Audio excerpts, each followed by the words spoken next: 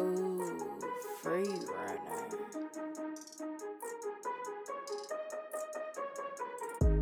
Hello, my name is Ray Hurd. I am the voice of Admiral Kizaru of One Piece, and you are listening to Trap Anime.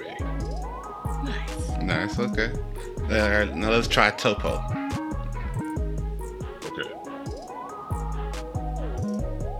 Hello, my name is Ray Hurd. I am the voice of Topo of Dragon Ball Super, and you are listening to Trap Anime. Ah, that was amazing. Nice. Okay, great. That's wonderful. I appreciate that. Okay. So, are you like a big anime fan? Do you watch a lot of anime? Oh yeah. I haven't watched as much recently. The last thing, anime wise I like a lot of different types of animation in general. I say a lot of different types, but I like animation in general. But I am an anime fan, and that genre specifically, yes, there's quite a few properties that I've What's the watched what's the and most partaken recent in. what's the most recent anime that you started watching and you liked? Attack on Titan. Nice. Now that's been something I've been following since for a long time, but the last season just ended a couple of months ago. Right, Well, right. I say ended, but Kind of with the final part yeah, 3. you know what I mean. You know what I mean? Because it's like I talked to oh my gosh. He's a buddy of mine. He's actually the director. Mike McFarlane. I talked to Mike about this a couple of weeks ago, and I was like, dude, first I congratulated him on how nice it was and how, that part of the ending that we got to. And then I went and watched it because I hadn't watched it when I told him. I just thanked him so much for what I already knew about. And then I came back later because I'd already seen part of it, and we were waiting it was like a mid-season finale, so we were waiting for the rest to come back, and then it did, and then I was like, and then I watched it, and I'm like, what the heck, they made landfall, like what's the what's the conclusion? So I go back and I talk to him, and he's like, oh man, we're probably we're gonna have to wait and see, and we don't know when it's gonna come out. And usually when those things happen, it's nothing that Funimation, who's now Crunchyroll, can really do about that kind of stuff. It's not Right, because most of the something that stuff they really comes have from overseas anyway, so it's just right. like When it all comes animation wise, it all comes from Japan. I mean, it's not like we're even getting scripts that come so early. You have to wait for them to process things first. So it's one of those things. There's just not a whole lot we can do about it. So that was the gist of what he told me, and I was like, oh man. So but of course that's how a 6-season show turns into a 10-year show. Man, when you can go to the source and say, hey man, I need my episodes. What you doing? Oh man. Well, it's nice to be able to talk to him, but it's still kind of we're all still playing the same game. Oh yeah. We as voice actors are in more weight than production staff. So because they got to get they get it, and then they have to process it. With the writers and everything else. You guys are kind of like the last element, would you say? Like right. The last piece of the puzzle. We're what you call. Yes, the voice actor is what you call post-production. So that's when everything else is said and done. We come in at the end. Everything decided, everything's done. They done animated it. They done said this. All right, now here you come in and do this and put their special touches on it. Well, and that's what's funny about the whole thing. It's like imagine reading the Genesis story and and instead of making Adam and then adding the soul, it's like we're the let me put it this way to make it simple. We have to breathe life into the production. We breathe life into the characters. So it's like they make the body first. So it is kind of like the Genesis story. They make the body of it first, and then afterwards we give it the soul. So it's it's a but it's not easy to do because everything is, like you said, decided, so when we come in, we have our ideas and the way we have to approach it, and we're still, there's still things to be figured out and how to approach the character, because if it's already established in Japan or in China, wherever the genre comes from, the animation comes from, then you have to figure out the best way to still approach it, and because they have an idea of what it should sound like, but depending on the character, they may not really know. They just have what they think it should sound like, and then you bring something to the table, and it's like, oh, that's completely different. Especially if it's a character that's never been read for before. Like, let's say it wasn't an import; it was something here. And they made the cartoon, they produced everything, written the story and all, and you have to breathe life into the character. Then it's a completely different ballgame then, because you don't even have a point of reference. Right. Because tone goes such a long way. Yeah. Mm-hmm. No, there's stories on YouTube you can listen to for free, where you'll hear the voices of Pinky and the Brain and all, and those guys from back in the day, and they talk about how they had to do that stuff, and I've done it myself, and it's a challenge. And here we go. Trap anime, trap anime, trap anime, trap anime, trap anime, trap anime, the real anime podcast. I lay this trap card face down. This is the Real Anime Podcast. We bring trap to the anime, and I am Token Day. I am Strong Arm. This is Trap Anime. And this is Trap Anime. We always in the trap with anime and rap. My arm stays strong, grabbing tokens while I lap. With Seigon when I snap, Hadouken when I tap. If you looking for some trap anime, then here's your map. We always in the trap with anime and rap. My arm stays strong, grabbing tokens while I lap. With Seigon when I snap, Hadouken when I tap. If you looking for some trap anime, then here's your map. Here's your map, here's your map, here's your map. Well, we gotta wait a little bit because we got this commercial break about to come up, so hold your horses. Bitch.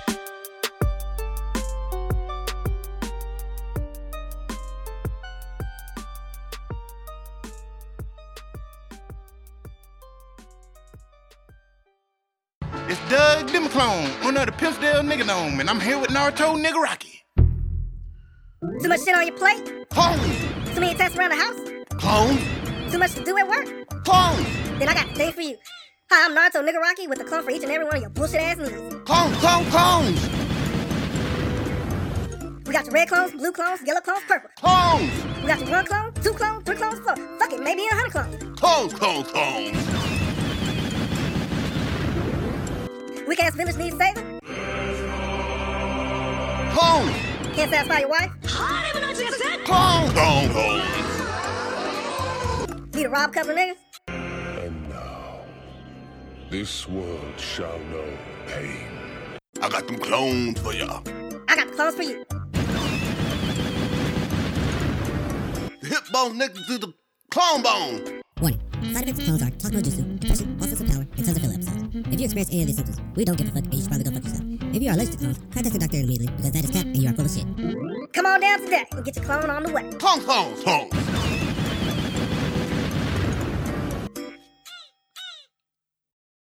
Welcome to Trap Anime, everybody. I am your host, Strong Arm. I am Mrs. Strong Arm. And we are here today with one of my favorite voice actors, like Mr. Ray Hurd, the voice of not only Top from Dragon Ball Super, but also the voice of Admiral Kizaru from One Piece. Hey, everybody! Give it up for... This is the wrong voice. I don't know. I'm not sure which one I should say. Am I in the wrong studio? Nah, I'm kidding. What's happening, y'all? That was nice. That was nice. Great to be here. And you also do a lot more voices too. Those are just your top 2 voices, right? Well, those are. It kind of well, not necessarily, because my voice is I voiced Silky from My Hero Academia. Right. The literal Navy SEAL, which was so funny to me because he is a literal Navy SEAL. I mean, that's just you couldn't have you couldn't have asked for a better character. Right. Like how you be a Navy and a SEAL, but you're still a SEAL. Well, yeah. Well, I mean, think about it. We got living Navy SEALs, right? I mean, but he is an actual Navy SEAL. You know what I mean? It's like he is a half SEAL, half man in the Navy. It's like you could never, it's Marine Ops. You could have asked for a better character, and that was the first character that Funimation allowed me to do an actual character voice on, something different from. Well, I say that because Admiral Kizaru is a character voice, but it's still really close to my natural speaking voice. Okay. So that was the first character I had done with them that I had. Well, I take that back. It's the second character, but it's the one that the second character that I've done an actual character voice where it sounded nothing like me, and that one gave them the trust they needed in me to allow me to do other character voices that were completely different than my own, and that was that character opened that door for me. So that was a lot of fun. So yeah, that's Admiral Kizaru, Top or Topo, whichever you prefer, and that one Selkie. And I'm thinking, hey, those are the biggest characters I'm known for. Okay. So how I do tons of characters. So how long have you actually been voice acting? Oh, well, professionally since 2013. Okay. Who was your first voice? 2012, 2013. But my first voice, to finish that question, but I've been voice acting much longer than that though, as a whole. Probably since really since 2004. Okay. So yeah, almost 20 years. Yeah, about 18 years so far. I don't like to say 20 years after I say 2000 something. It doesn't feel right yet. Say it again. I didn't hear you say it. It still feels weird saying 20 years and 2000 anything. It just doesn't feel natural still. Yeah. Yeah. Well, it's still weird to me to say that we're in the year 2022.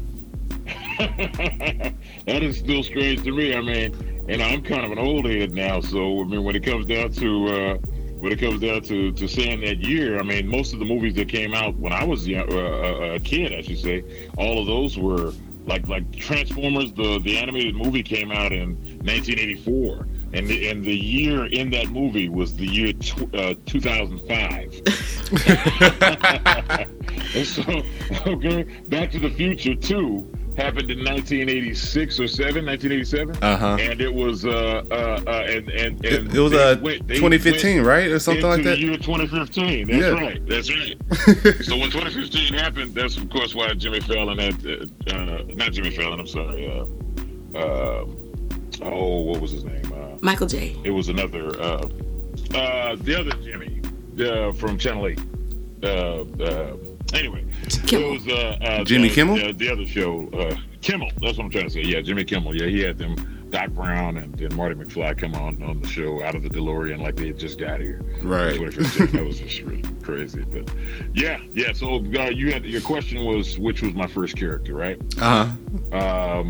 My first character was that I'd ever done anime-wise was in Fairy Tail. That was Azuma. And, okay, yeah. That was interesting to say the least. He was the best way I could put it is a lot of people consider him a black character, but he was definitely a character of color, and definitely. And of course, I'm a black man speaking for him, so they would say they want you to put the blackness on them, put the swag on them. They say you got to breathe soul into the animation. Yeah, right. Exactly. So it was my best Kevin Conroy impersonation. Okay.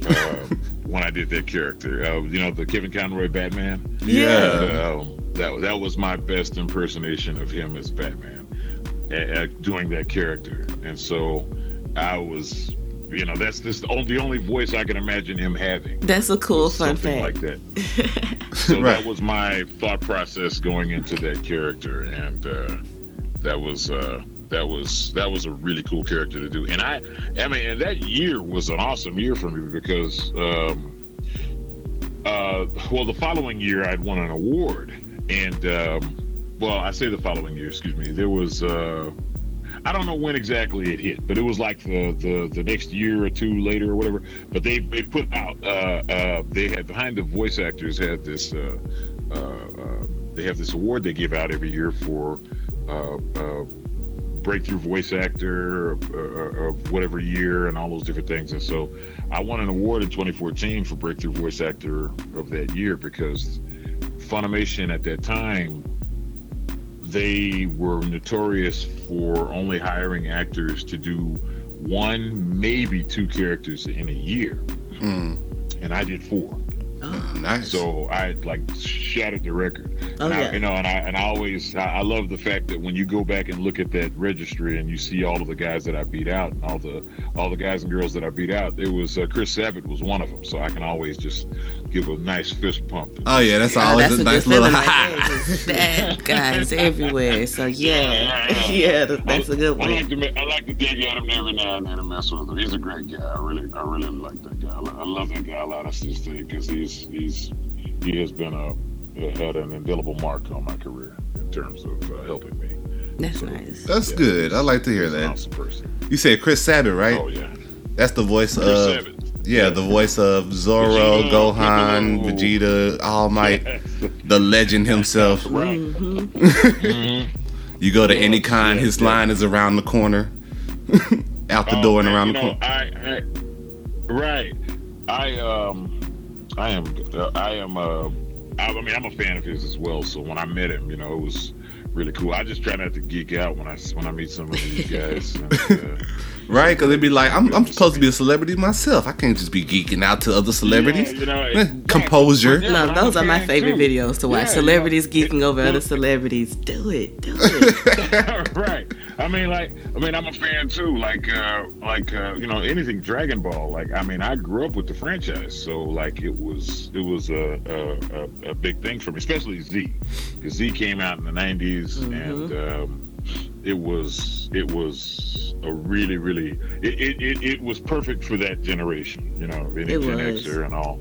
It really was. It was because we were good. We were going from Tom and Jerry, and we needed something more than that. And they provided. Yeah, so you know, it's one of those things. And so when I did the Kamehacon recently, and it was at the beginning of this month, and my birthday is on May the 2nd. So I was like, you know, what a better way to spend my birthday, but you know, with the fans and with the people that I love to. Oh yeah, shout out to Kamehacon, because that's actually where we met you at. We met you at Kamehacon, so shout out to Kamehacon. That's right. So yeah, it was. I mean, you know, meeting all the Canadian actors and actresses and the some of the American actors and actresses as well was really cool. And then of course Bruce Faulkner. I mean, you know, he made the music that, you know, a lot of people have their issues with it, but that was my introduction to Z. You know, so it was. Like, you know, Rock the Dragon, I'm all right with. You know what I'm saying? Hey, I mean, that's what I'm saying. Dragon Ball Z was for anybody I hurt, but I'm like, you know, it was what it was. Now, it got everybody into anime. If it wasn't for Dragon Ball Z, I don't think I'd be as much of an anime fan as I am today. It'd be a lot of late bloomers. It would be way late. Well, you know, the funny thing about that is that when I was a kid watching a lot of cartoons, I had no clue how much anime that we were already watching. And that part too. Yeah, I found that out in later years. You know, we had G-Force, Gundam, Mobile Suit Gundam. Yep. Then later on, Gundam Wing. Then before that, it's a cartoon that a lot of people don't remember called Techno Man. It was called, I think, Tekka Man in Japan, but it was Techno Man here in America. It was, I mean, we had, I mean, all of these different shows. Even G.I. Joe was drawn by Japanese artists. Right. Yeah. You know what I mean? And Power Rangers and stuff like that. You know what I'm saying? Yes, and Power Rangers. I mean, and people don't understand. That's funny because I was talking to my wife about this the other day. It's like Power Rangers. She hated Power Rangers, but I love it. I love Power Rangers. That was like, oh man, like everything. I mean, we used to watch the old Godzilla movies and stuff when they were puppets. Back in the back when all of the older movies that came out in the 60s, 70s, and all of that. And I watched that kind of stuff as a kid. And so when the Power Rangers came out, it was just more of it. And then Ultraman, we had Ultraman. Right? Yes, Ultraman. Right, which is actually, I mean, that's all it was. So when the Power Rangers came out, it was just a new generation getting to see that old stuff, but just done in a new way. And so, I mean, even to this day, Power Rangers is still a staple of that genre of TV and movies. Each generation get their own batch. Yeah, you know what I mean? And so each generation has gotten to sample that stuff. And when it comes down to the anime stuff, I mean, if you give me Star Blazers, like it's so many different shows that were anime that we just didn't know that's what it was, And then a lot of them were drawn by Japanese animators. Mm-hmm. And, but they were, so we just didn't know Voltron. All of that, was exactly what it was. Thundercats, Yeah. It's like, we just didn't know.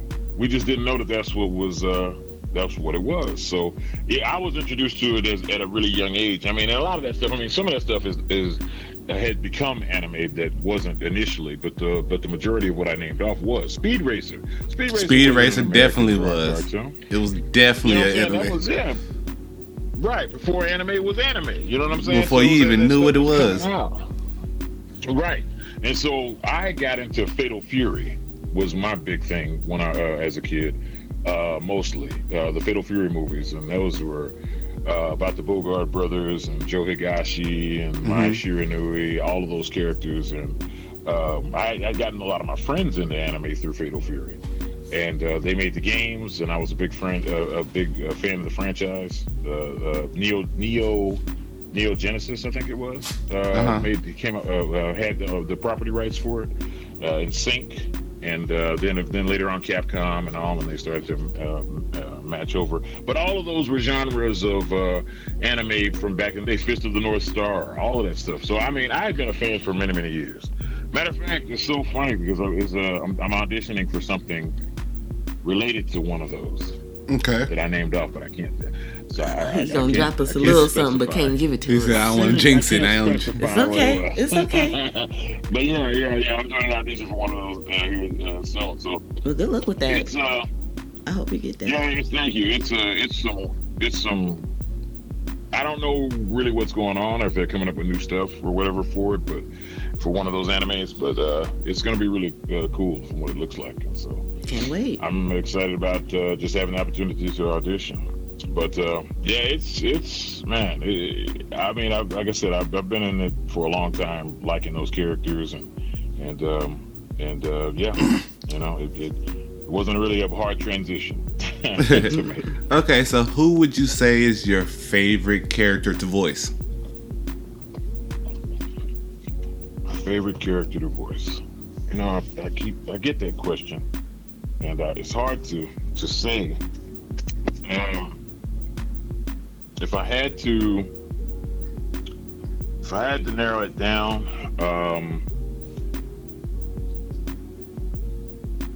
I'd say the top is probably the most fun. Well, it's kind of stuck between he and Selkie. Okay. Because you actually get to Selkie, do something different than your actual normal voice. Right. I mean, and I love doing characters because, and when I say characters, I mean like in a character style voice, like where it's nothing like my own voice. I mean, I enjoy doing those because it's more of a challenge for me, and it's a completely different personality that I have to put to it. Yeah. It really stretches me to have to do those, and so I enjoy doing them, and I can come in and out of them pretty easily. And Selkie's register is much more this way, so he's got a gravel to his voice. He talks, and it's got gills and flippers and stuff, you know. So it's like he's got stuff going on with him, you know. So it's like, and then he's got the walrus teeth or the seal teeth, excuse me. And you know, it's a lot of fun to do that character. And then he has this weird cute thing he does where he's trying so hard to be cute. Oh yeah, the little cute face. Right, you know, but at the same time, he's such a tough-looking character, you know? And it's like, dude, you're like one of the most tough-looking masculine characters, but then he puts on this really cute look, you know, and everybody tells him, like, stop, please stop. And he just insists on doing it, you know? And so I really enjoy that character, but I think it's a cross between him and Top as being my favorite. Kizaru, he's really so cool and mellow. You know, his it's a part of him in me in terms of his overall attitude towards things. It's just I'm way more Top-like in how I get excited.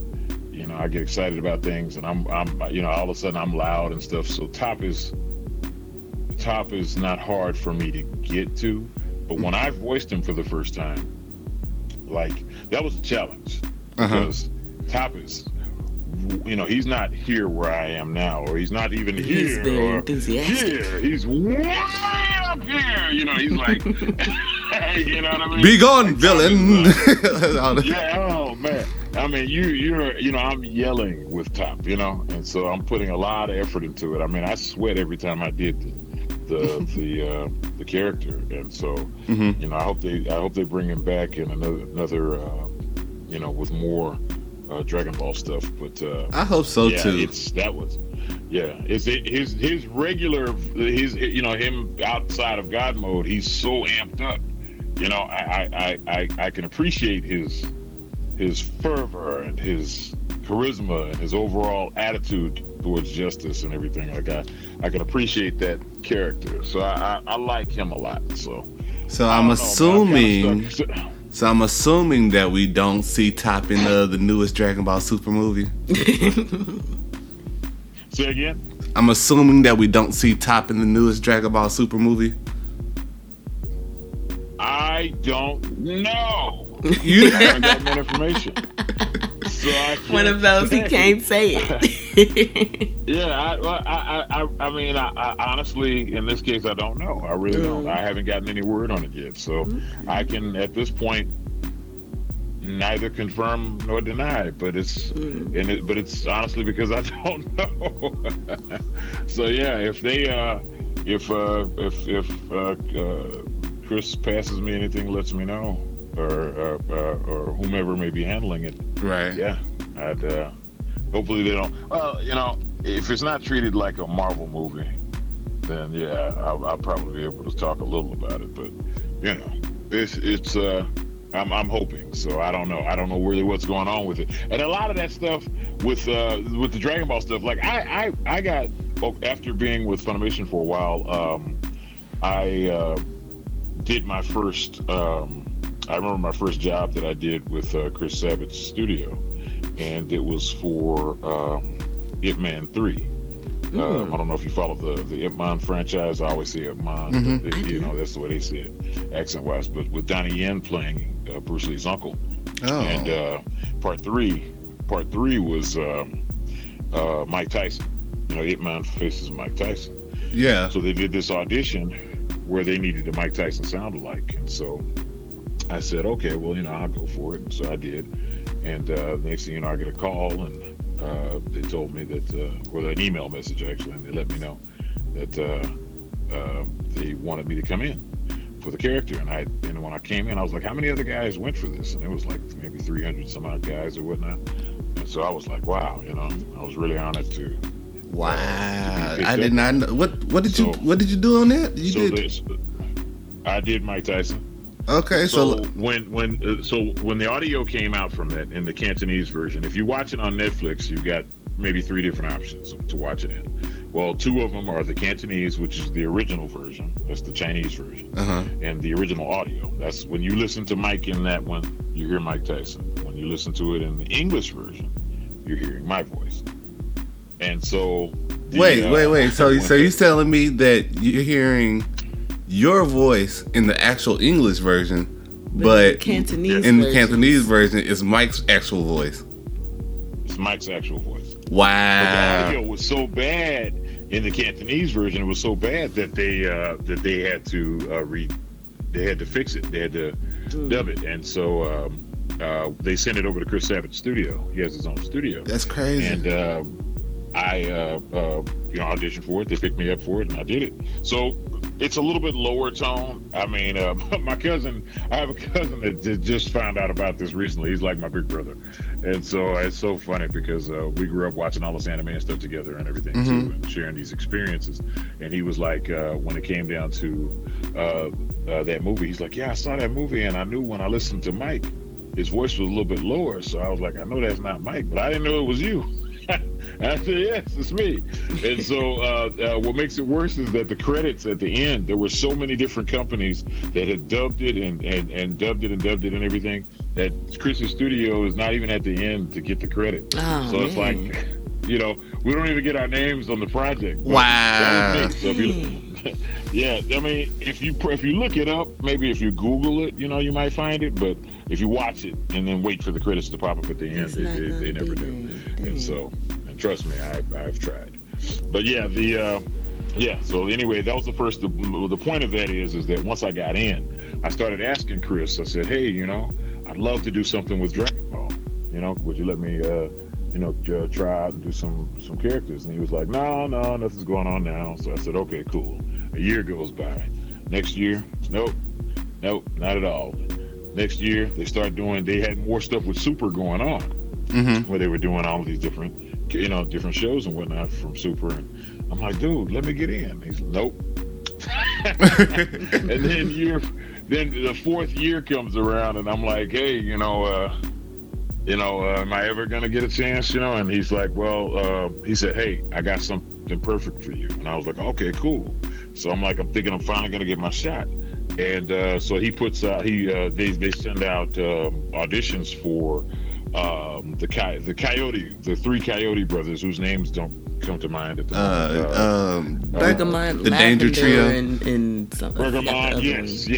And so I auditioned for all three of those guys. I gotta get one of these guys. And he's like, nope, you can't have those either. And I'm thinking, really? And so he's like, nope, I got the perfect character picked out for you. And so when I first went in for it, all I saw was what the fans saw, the hooded character. And he catches the key blast and just breaks it up in his hand like it's nothing, smashes it. It's like, how dare you betray the gods, something to that effect, and it's like, oh man, who is this guy? And then, then I come in a whole week or so later, and I get to see him and then do the whole announcement where he, jumps out and fights Goku or challenges Goku, and that was a lot of fun. And that's when we had to find Top's voice at that point. They just knew they wanted me to do it, but we had to then find his voice. And so, and like I said, that was a challenging role, because once I had found his Justice voice, then he goes God mode. Right, the God of Distress. I started to, yes. And so once I was introduced to that, it was a few months later, and then we did that one. And once I was introduced to that one, that version of him, I had to find a whole nother voice for the character, because he is no longer this Justice, this Justice has been put aside at this point. He abandons all of that stuff. You know what I mean? And so I now have to reach a whole new depth. And when I started voicing him, I still was kind of in that mode. And I remember talking to, I believe it was Raleigh Pickens that did the editing on that, the sound editing. And so I stopped and I said, we were like, I asked him, I said, does this sound right, man? Is this, I don't think this is right. We might need to work on it. And so we did, and came up with a better version of what he would sound like if I'm abandoning the principles of justice and all of the things that make him him, and where he would be in his mind, what that would sound like. And that's how we came up with the God of Destruction voice. And so, yeah. And then after that was over, like 2 years passed, and then they make a mobile game, and I had to do the mobile game, and I had zero reference. Totally different. I had zero audio. Usually you can get an audio reference from what you've done. It's like, hey, well, you got any audio references from the character? And I was like, no, we're going to have to wing it. So I had to try to go back and, and I had already watched some of Super to see my character and listen to the voice, but I didn't get any footage of the God mode voice at that point. None of that was out. Oh, so you had to do the voice of God mode before they even had it out, basically. Yes. So basically, there was no sample or vocal reference. And when you do a lot of different characters, in other projects, you don't always remember where you left. If I come in the studio and I do an Italian character and I have to speak like I'm from Sicily, but with an American with an American speaking English, American English with an Italian accent, a Sicilian accent. It's like, and then I do another character where it's a French accent, and then another one with a Russian accent, and then I do all these different Southern dialects, and then all of a sudden, hey, why don't we come back to this other character that you did like 2 years ago? You know what I mean? I'm gonna need y'all to play that for me, please. It's challenging. So that's why they call it voice acting. Because you have to be able to act.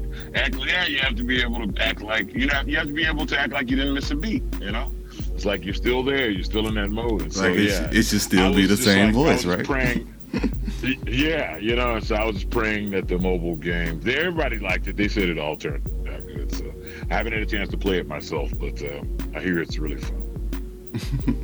Okay, that's what's up. I think I've gone well beyond your question, I believe, at this point. Oh no, you're fine. You're fine. Hey, good conversation is good conversation. Right.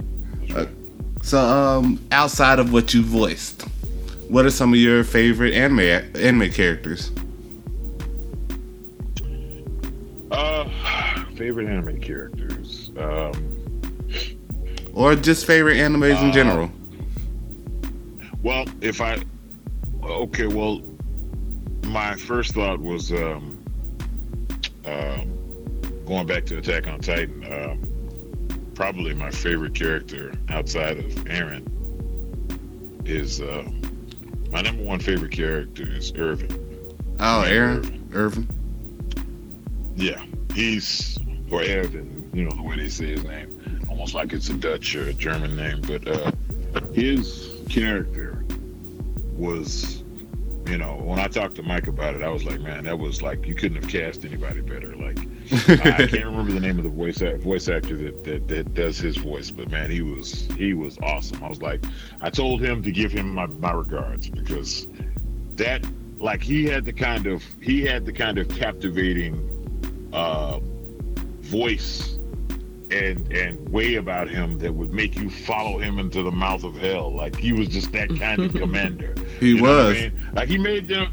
You know what I mean? It's yeah. Just, to make, you wanted to give your life to the cause, and fight. And that made you be like, what? Even if I gotta die, I'm going. He said, keep going. Just keep going. Right. You know what? I gotta keep going. It is what it is. Right. It's spellbinding. I don't know what to tell you. Yes. He made you believe. So it's that's one of my favorite characters, which kind of surprised me. I didn't expect that. Let me see. Of course, it's hard to beat out Goku. I love Goku. When I was at the Kamehacon, funny story, there was a vendor there. Oh man, I wish I could remember his name off the top of my head. But he did T-shirts, and so he and I, which he hooked me up too. He hooked me and my wife up with some nice shirts. I have to give him a shout out. I've been giving him shout outs every chance I can, because he's such a cool guy. But man, we get into it right over something similar to your question. He was like, he started talking about why Vegeta was better than Goku, and so I walked into this and heard him talking about it, and I'm like, okay, you know, and I listened to him and let him come to his conclusion, and he's like, yeah, you know, Vegeta he didn't have anybody show him this, that, and the other, you know, he beat all these guys when he was like 7 years old or something, and that's all the stuff he did, right? Mm-hmm. And so I said, okay, you know, that's why, you know, everybody talk about this Goku stuff, and I don't put him up like he's the big dog or whatever, but that's why I'm with Vegeta. And I said, okay, cool. I get it. Vegeta's a cool character. I like him a lot, too. I said, but I'll tell you why you're wrong. And so I tell him, and it's so crazy because most of this conversation is on Instagram, and I found it as the guy that recorded it sent me the copy, and so I'm gonna send it out again on my Instagram page and Facebook so everybody can see it. But like, I'll probably do that here when we get off of the interview. But it's we go into.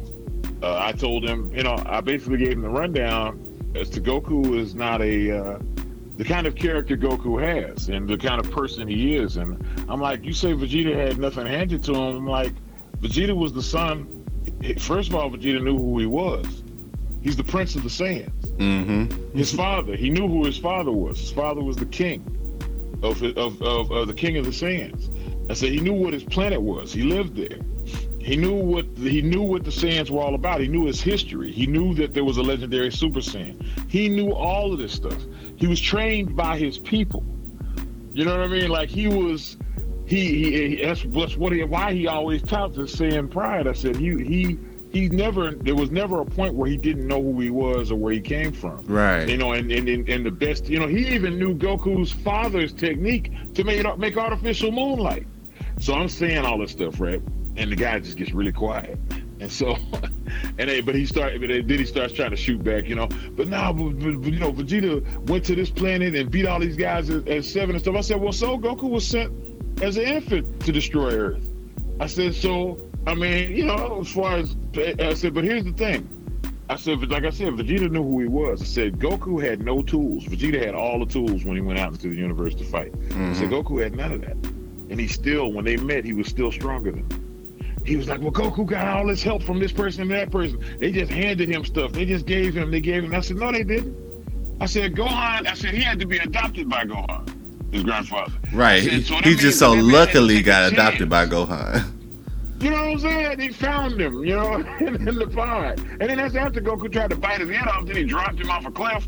He hits his head, his program has changed, and then all of a sudden he's a different person. I said, so he had to decide to take him in. Then he trained him. And then he was like, sorry, that wasn't handed to him. He had to, you know, adoption. How many kids you know adopted, you know, went through a great process, you know, smooth transition. You still have to work. You still have to work for it at the end of the day. You know what I'm saying? He ended up by himself for a while. Grandpa Gohan. And Grandpa Gohan died.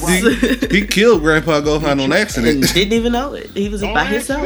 You know what I'm saying? That was his Uncle Ben moment. You know, that was his, you know what I'm saying? I'm like, so, I mean, I said, when Vegeta met Goku, I said, Goku, you know, he kept trying to shoot all this stuff at me. I said, okay, well, let's bottom line it then. I said, when Goku met Vegeta, I said, who asked who to change? I said, Goku was ready to fight for his planet and his people. I said, while Vegeta was fighting for his Saiyan pride and the Frieza Force or whatever, you know, Frieza, which we didn't, of course, know existed at that point. But I said, Vegeta saw Goku was so strong, he asked him to join him. I said, but when it was all said and done, who joined who? And he was like, no. I said, that's right. I said, you can say what you want about Goku. I said, but Goku changed Vegeta with all that Saiyan pride, with all that hell he had in him and all the crazy stuff, all the stuff he knew about being a Saiyan and stuff. Goku made Vegeta an Earthling. Vegeta went out there looking for him and came back to Earth and stayed. Set up shop, started a family. And he married an Earth woman. His best friend. His best female friend. Yeah, right. You know, so I'm like, who had more of an effect on who? If Vegeta was so great, you know, and I said, and this breaks my heart. I said, because you make me have to tear down somebody I really like. Right. I really like Vegeta, but you know what? You're right. Yeah. So Goku has that if you can't beat him, join him kind of pull around him. Exactly. And I mean, join him to the point to where he married into the culture. So I'm like, you know what I mean? I mean, you know, so he abandoned all that Saiyan stuff, even though he still knew who he was. He abandoned it to the point to where, you know, he realized it was better being like Goku. So it's so much so that in the Babidi, the Majin Buu saga, before that really started and they fought against Babidi, he had to become a Majin just to get rid of, just to change his heart, to fight against what his heart was telling him was right. Because he was affected. He tells Goku, I was affected so much by you. Yeah. Positivity. Mm-hmm. He did. He said, I found myself with a kid and family. And I liked it. That's right. And he was telling him, he said, this is the only way that I can fight you. Because I needed an external evil force to make me fight you. Because your good is so much more powerful than my bad. You know, than my evil. So I mean, you know, that was deep. So I'm like, how you gonna tell me he's greater than him? And then I started telling him, you know, reminding him, well, who went Super Saiyan first? Vegeta was only playing for race. So when did he go Super Saiyan first? I said, because of what he was fighting for. He was fighting for himself and for his own pride. Vegeta cried. He was fighting for. He said, Kakarot, you have to. I said, you have was fighting for more than himself. He was fighting for his planet, his people, you know, the universe, the history of the Saiyans, everything he already knew. Because Vegeta told him what happened to him and his father before he died, when Frieza killed him. Mm-hmm. I said, so he's fighting for more than himself. And I said, and the person that's willing, the person that has more that he's fighting for is always going to be stronger than the person that doesn't. It's fighting for just himself. It makes a difference when you got a hungry family at home that you're fighting for when you're in the ring versus somebody that doesn't. It does. You know what I'm saying? You know, your fight is gonna be a whole other kind of fight. I gotta push a little bit harder. I gotta make sure these kids can eat. Absolutely. Got to make sure my Absolutely. And so, yeah, man, it's, you know, so anyway, that was a bit of a tangent, but it's just more or less, you know, that's why it's one of the things we loved about Goku and, you know, going through, you know, growing up with that character. It's like he was fighting for something. He meant something to people, you know. It's like Optimus Prime, same thing. You know, he meant something to people, what he stood for, what he represented. Mm-hmm. So, yeah, you know, those characters were great characters. So I really... and of course, Piccolo was always my dude too, you know. Yeah. Shout out to Piccolo, because I haven't told Chris this, but I'm like, you know, Piccolo's black in the black community. You don't know this yet. Oh, you haven't broken to him yet. I don't know if he really knows that. I've never had that conversation with him. I was like, but man, you know, I said, before I even knew other black people felt that way, I was like, Piccolo's always been accepted as black. Yes. Yeah, I think it's pretty wide among us. You need to go and whisper in, hey, you need to go and relinquish that Piccolo voice, man. Go ahead, let me get that for you. You know, that new super season gonna come up. You know, go and got that upgrade. Go and let his voice upgrade too. Right. They're not about to have that. He ain't about to let that have that. He's like, nah, that's mine. You can't have it. Yeah. And then, of course, I do love. I know it's, I guess, a bit of a praise to my own character, but I really love Kizaru as well, because he is like, I mean, how do you kill this guy, bruh? Yeah, he's completely unkillable. He's the most calm, chill character ever. Like, so you're pretty much of One Piece fan, right? You pretty much watched a lot of One Piece, right? I do like One Piece. I'd say I'm more of a casual fan of One Piece. Like I do love the characters. Mm-hmm. I like the design. I like the overall concept and everything of One Piece. I've never really gotten into One Piece. Like I think the One Piece Z movie was really good to me. Like it was. If I was to tell anybody, to introduce anybody to One Piece, I'd be like, you need to watch One Piece Z. Not just because my character's in it. I said not just for my characters. There's just so much of it, though. So if you have so much that you're doing on a regular basis, you can only be so much into it. Right, you know, it is. It's hard to really nail down one genre and say, okay, or not so much genre, but one anime and say, well, this is my favorite, especially because of that fact. You know, I do so many characters. Like I remember when they told me I had done over 200 characters, and that was like maybe 4 or 5 years ago now.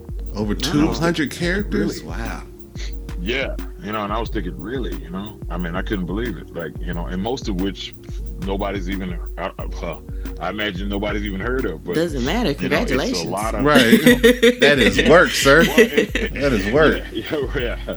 It's funny because people, I had an uncle that asked me about that once, and he was like, so what are some of the things you've done? And I remember being kind of stumped. It was one of the first times anybody really asked me that at that point, and I was still kind of early in my career, and I was like, I wanted to pinpoint something and say, well, I do this, this, and this. Now, none of it he'd know about because he's not.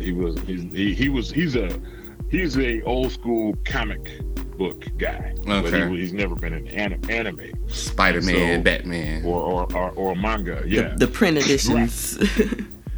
Yeah, he was into like you said, Spider-Man, Thor, the Avengers, that kind of stuff. And he was a Marvel guy. So even though he knew the top DC characters, he was a Marvel guy. So anyway, he asked me what I do, and I was trying to think of ways to explain it to him. And I'm like, I do so many different characters and so many different things. It's hard to say. So. Yeah, and then a lot of what I do is unglamorous. Like I do the anime stuff and I do the popular characters, but I also do a lot of what I call blue collar voiceover work. So you probably never hear that from anybody else, but that's what I call it, blue collar voiceover work. So if you're familiar with the term blue collar, you already know that means hard work. Yeah, and so it's a lot of different types of work for computer-based learning, things like that, and a lot of other stuff that you didn't ask me about. But there's a lot of other stuff that you have to do in this business also. Well, I say you have to, but if you're not in the right locations for union work and things, because there are a lot of things about it, whether you're in the union or not in the union, even as a on-camera actor, same thing, that there's certain benefits that come with all of that. Speaking of on-camera acting, you just recently was in an actual live movie, wasn't you? Yes, I was, and I'm in a few things actually. I did a couple of movies. I did one is called The Starter Marriage. Right, that's the one I'm thinking of. The Starter Marriage. Yeah, Arthur Muhammad directed that. He was the director of the movie Carter High, which is it had Patrick Duffy in it. Vivica Fox was in it. Mm-hmm. Quite a few names were in that, which Carter High was a big deal here in Texas because Carter High School down Dallas the street. Carter. Exactly. Yeah, we actually lived next door for about 3 years. You all in Dallas? Uh-huh. Yeah, we're in Dallas. You said you all are in Dallas. Okay, you're in Dallas. So what did you say, Miss Strong Arm? We actually lived next door to Carter High for about 3 years. Oh, wow. Okay, yeah. See, I played them. I'm a Paul Laurence Dunbar graduate, so I played. They were our rivals in the district, and so and then they're the team that the other team played in Friday Night Lights, the movie. Yeah. With Billy Bob Thornton. Yeah. You remember the Friday Night Lights had a TV series. Well, it came from the movie where the team they played, it was 1988, I believe, where they had the UIL championship, as if it was called that then. But anyway, it was the district, the state championship. As they played in football, they played against Dallas Carter, and those boys were huge in that movie. They were. And they were that big when I played them. When I was in high school. And I was thinking to myself, like, where do they find these guys from? They all look like pros. Everything's bigger in Texas. So anyway, Doug, I mean, they were bigger than me at the time. I mean, I'm bigger now, but at the time I wasn't even 6 feet tall. Those guys were huge. They all looked like they were college or pro players. For those of y'all that don't know, Mr. Ray, he is a huge guy. Like, he is pretty huge. Like, he's like, how tall would you say you are? Oh, I'm 6'10". Yeah, I'm 5'4". So imagine walking up on him and being like, "Oh yeah, them guys were huge." What? Somebody was huge to you? You're huge. You're like a mini giant over here. Yeah, at that time I wasn't this big, nearly this size, but yeah, that was my freshman year in high school. But that was yeah. I mean, so yeah, if you want to rate me against somebody, I'm an inch taller than LeBron James. Put it like that. Okay. So, but I'm 4 inches shorter than Shaquille O'Neal. And he is like 1 times bigger than me. Like if you remember Tony Stark in the Iron Man movies walking into his suit, that's me and Shaq. Yeah, like Shaq would be your suit. Yes, Shaq is my Iron Man armor. A new type of black superhero, and it fits snugly. Yes, it would fit just right. Yeah, I was a stand-in for him a couple of years ago in Dallas, and at the Zaza Hotel in Dallas, he came and did a documentary there, and it was it was really nice to see him. A lot of fun. We spent the afternoon with him and listened to his stories. But he comes in, and so they needed somebody around his size to fit the setup for him, and so I did. And it was pretty nice. And, I mean, that's a big guy. I mean, you guys think I'm big. Shaq is huge, and TV doesn't do him justice because there's no fat on him anywhere. I can imagine. He's not a meathead or anything like that. Like that guy he's just diesel, man, cock diesel, just big dude, man. And he'd been working out then too, and man, he came in and I mean, it just was unreal. And I was like, this is what I look like to other people. Have you ever? It's like this is the effect I have on other people. This same effect. On me. Yeah, his hands are twice the size of my hands and everything. So anyway, it was just great to meet him. And when I stood right in front of him, that's when I realized that Iron Man effect I just described. Yeah. I could literally walk into you and nobody would ever know it. Disappear inside. And so yeah, that's how big he is. So it's crazy. But I forget what your question was originally. But yeah. Have you ever seen his TikTok? Shaq's TikTok? No, I haven't. Yeah, Shaq has a TikTok and it is hilarious. Like he's always on there doing some kind of little dance or something with some little like he's crazy. I was gonna mention that he did post one the other day with his workout and like full body like flex mode, and there was no fat on this man, and this was like last week. Oh yeah. Yeah. So yeah. Yeah, it's crazy. And I mean, he's in his early 50s, I believe, and he's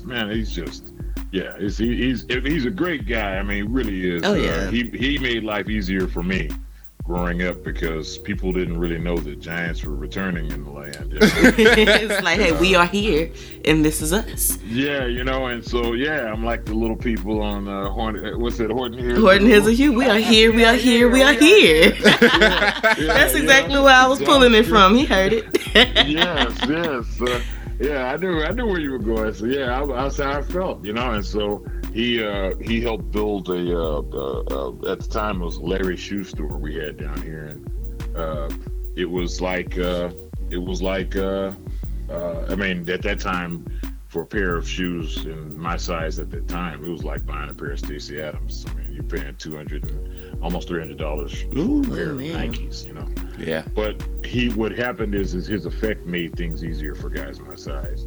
They used to think that big and tall meant that if you were big, then you were shorter and wider. Right, and that's not the case. You were slender, right? And I'm both big and tall, so they didn't have things in my size so easily to find. So easy to find. And I mean, it's still a challenge finding shoes from time to time, but it's much easier than much easier than it used to be. So I'm about to say, what size shoe you wear? 30? To Shaq. That'd be rude. No, it's 19, 20. 19. Ooh. 19 in most shoes, 20 in some others. But, I can't even imagine trying to find some shoes that big. Like a 1920. It's crazy. It really is. So yeah, he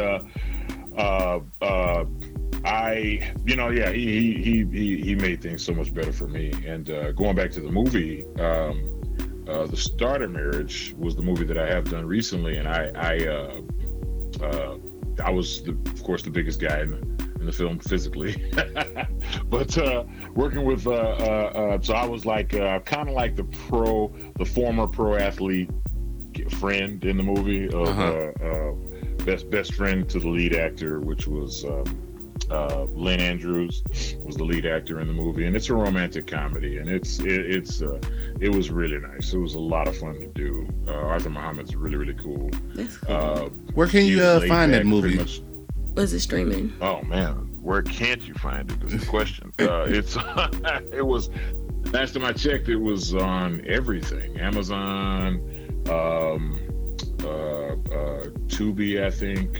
Oh, okay. Microsoft, their service. You could find it some of everywhere. The best thing I tell you to do is look up The Starter Marriage streaming. Okay. Google that, and yeah, they give you the list now. Yeah, they do. They give you the list everywhere you can find it. Most services have it available there. And then there's another project. There's another movie that I did called Sheer Pandemic, and that was with the director Chasen Lang, and he's a good buddy of mine, and I got to play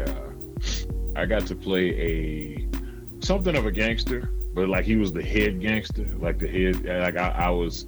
It was the movie was based in the concept of what was going on during the pandemic, and so everybody in the movie represents somebody you may have known publicly, somebody you know from the public sphere, personality-wise. So everybody in the movie represents that in some way or another, and so it's not political at all or anything like that. It's just really just a good comedy, and it's just some of the ridiculousness of everything that happened, and then at the same time, the main characters get into this really. They like a lot of people had trouble finding work and keeping work, and there's some real elements. They find themselves in this. Yeah, right. Things that people really went through, but it made a really funny comedy out of it, and I can already imagine. I play a bad guy, so yeah. And my introduction, just the way that Chris, one of the other actors, Chris Clinton, you've probably seen him and didn't know you saw him. He does a lot of Windstar commercials, and he's a really big guy. He's 6'5", big guy, big muscle-bound guy, and he looks at me and he's like, "They brought a giant." And he's a giant guy, Yeah. It was funny, So he plays opposite me in that movie, and it's called Sheer Pandemic, and it's on most streaming services that I know of as well. Those are the two movies that I've done recently, and there's a series out that I was in called Breakers. And that's available on Amazon Prime. Okay. And Breakers was a really grounded, serious show, and it's to simplify, it's a character. The main character finds himself in a Groundhog Day-like scenario where he's repeating the day over and over again. Okay. And he's trying to save this girl that he that dies. He witnesses her murder, and he's trying to save her, thinking that that's the reason that he's going through this. But it gets way more complex and way more crazy than he could have ever imagined. And it's when you get to the end of it, it was like, I remember watching it for the first time after I had done it, and I was like, oh, this is so much cooler than I thought it was on paper, when I read the script. Yeah. And Chasen Lang directed that one also, and the cool thing about, he's kind of like my Quentin Tarantino. That's what he's been for me, Nice. And, he's allowed me to. I don't play a lot of what you see in Hollywood, like guys my size, which was great about, if you remember Michael Clark Duncan, the big guy that was in the Green Mile and all that kind of stuff. He's that was one of the things he did. He broke down those barriers for big guys where between he and The Rock, where we weren't just bouncers and muscle men just to be what they call the heavy. You just Right. big bad guy to beat up, for the hero to beat up and stuff, Yeah. That's why I like Terry Crews' character on Brooklyn Nine-Nine. He's kind of in that same element, like out characters. Yes, and he can thank Michael Clark Duncan, because Michael Clark Duncan broke down that door in many ways. He did. And The Rock as well, because he's 6'5", he's a big dude. Now Michael Clark Duncan was bigger and taller than him. Yeah. But the guys like that really made that, especially him being a dark-skinned man, a black man, and he went in and he showed that you could be something other than a slave, right? Than a lot of those types of characters, and so Chasen Lang really allowed me way more flexibility in the characters that he gave me. My character in Breakers is he's a kingpin type character. And he does a lot of the dirty work for the politicians and people who can't be seen doing those things. And it's not like I'm physically doing it myself. He's got a company, like a networker type deal. He's kind of like a Gustavo Fring, from Breaking Bad or from Better Call Saul. Yeah. He's like one of those types of characters, And I didn't have to be 5'5" to play him. So it's just a really cool thing. So thanks for asking about that. Yeah, those are the things that are available now. So yeah, if anybody wants to check them out, they're Amazon Prime and a lot of the other services have those movies and shows available. So yeah. That's awesome, man. So looks like we're getting close to our time. So let's start wrapping it up. I got one last question for you. So okay. I want you to give some advice to the future and upcoming wannabe voice actors. For the kids out there that want to be voice actors and don't know how to be and don't know what to expect, give them some advice. Okay. Technology has made things to where you don't have to go through the old guard in order to become a voice actor. You can actually get your own setup put together for under $500, maybe that at best, and just to get started and start making money. I know I did. It's about $500 for my setup, and that's mic and all included. And I got started, and I actually started making money, my first year. And the thing is that you can't look at it and think it's going to be you got to figure out which is best for you. Is it better for you to go to California, or California is probably the mecca of voice acting, because can you guys hear me? Okay, yeah. It's probably the mecca of voice acting because it's where most of the big networks and things are. Texas is a big town, a commercial town, so you can do a lot of great commercial work and things here. Okay. Both on camera and that way. But you got to figure out which one works better for you. But technology does make it so much easier, where you can be in one place and work with people all over the world. And that's what's been my experience. I work with clients in Africa and Slovenia. All over China. I just finished a job with Microsoft, the contract that I fulfilled with them recently.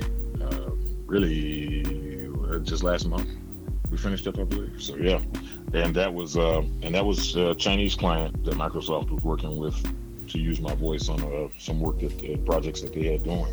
So I had done the same with Amazon and a bunch of other companies in other countries. Yeah. These are American, companies. So you don't have to I guess the short of it is that you don't have to be bottlenecked into going to California and doing it that way. You can do it from anywhere. And don't think of it as a get rich quick scheme, because it's not like you're going to get one character or something and then that's it. It's a grind. You've got to build trust, build solid relationships with the people that you're working with the production houses that you're going through to get work. You have to be on time. You've got to be available, because the biggest thing in voiceover is availability. You must be available. If you're not available, there's 100 other people that are willing to do what you do. Right. That's work in general. That is. That's work in general. Yeah, right. So, especially, in businesses where, there's a lot more money thrown around, and people that, with the technology being the way it is, you got so many people that are more available, Yeah. So, you want to, availability is huge.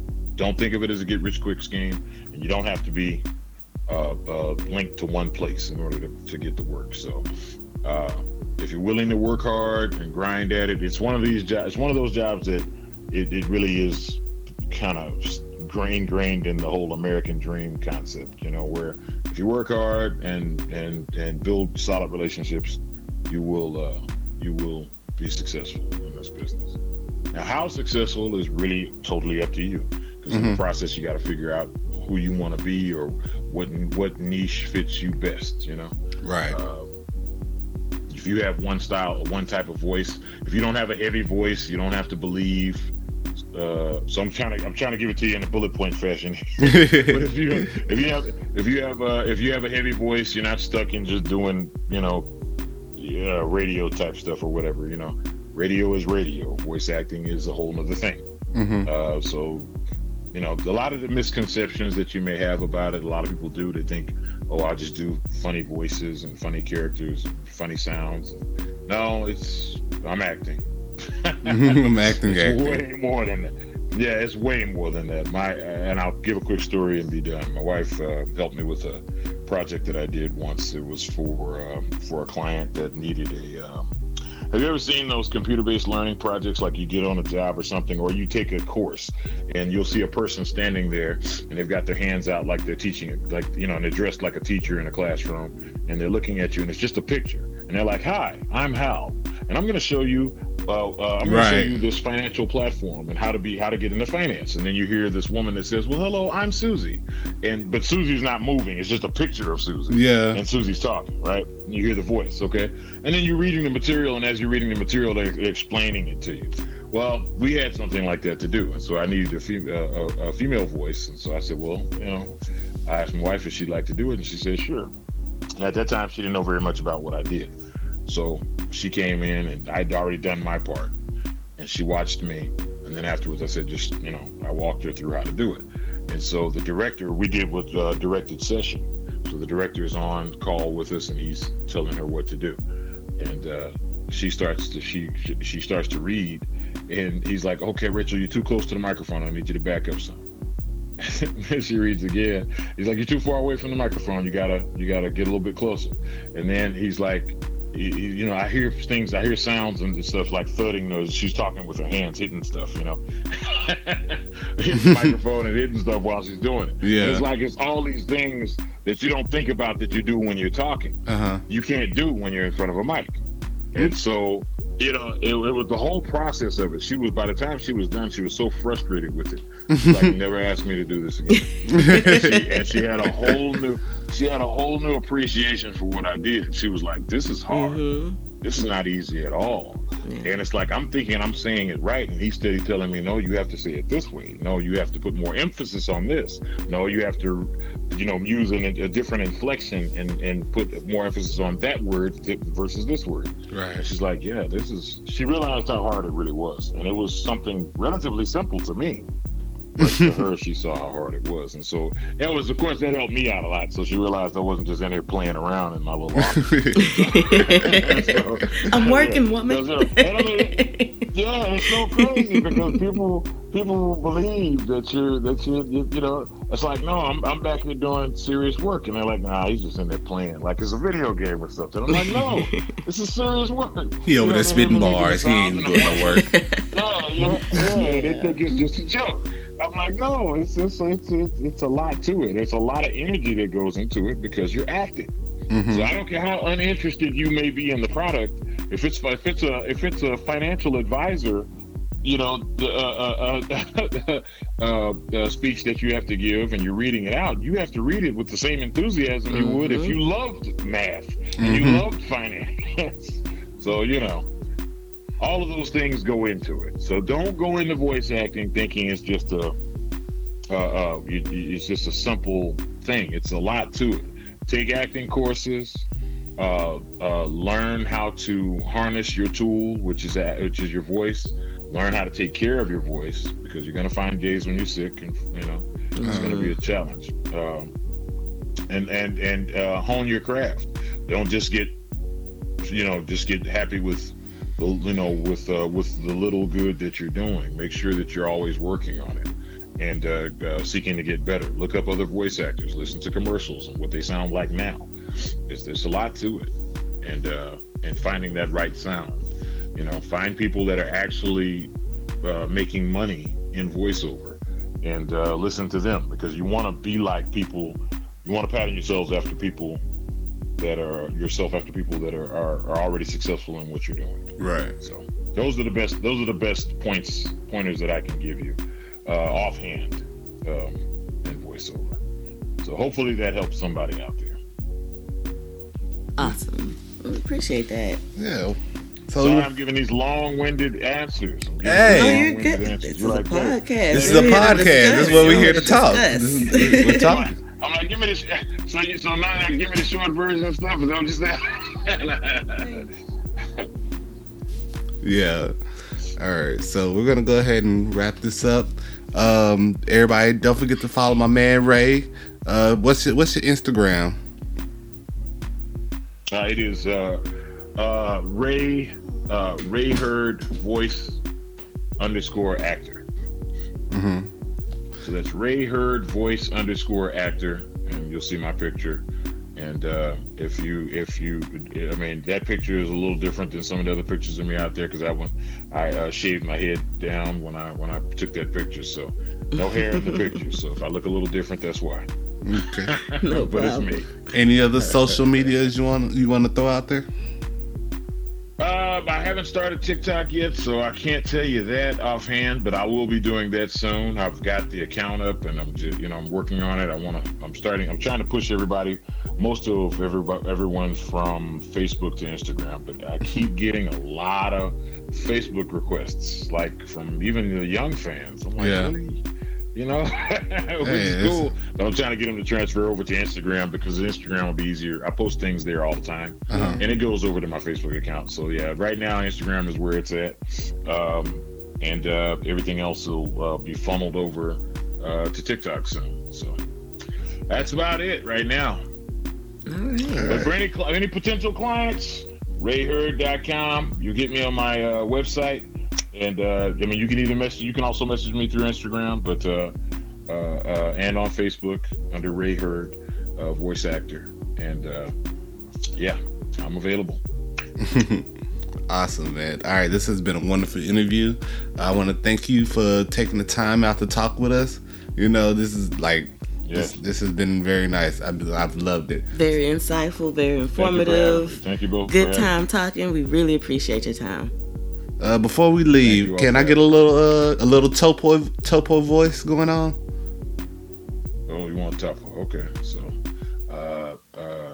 thank you both for allowing me to provide some form of justice to all those listening from the 11th universe. To all of you, trust in the might within, and you shall achieve true justice. Hey, nice. I like that. Nice. Thanks, man. All right, guys. Don't forget to follow Trap Anime at Trap Anime Podcast on Instagram, and don't forget to check out our website www.trapanimepodcast.com. All right, guys, and we are out of here. Bye. All right.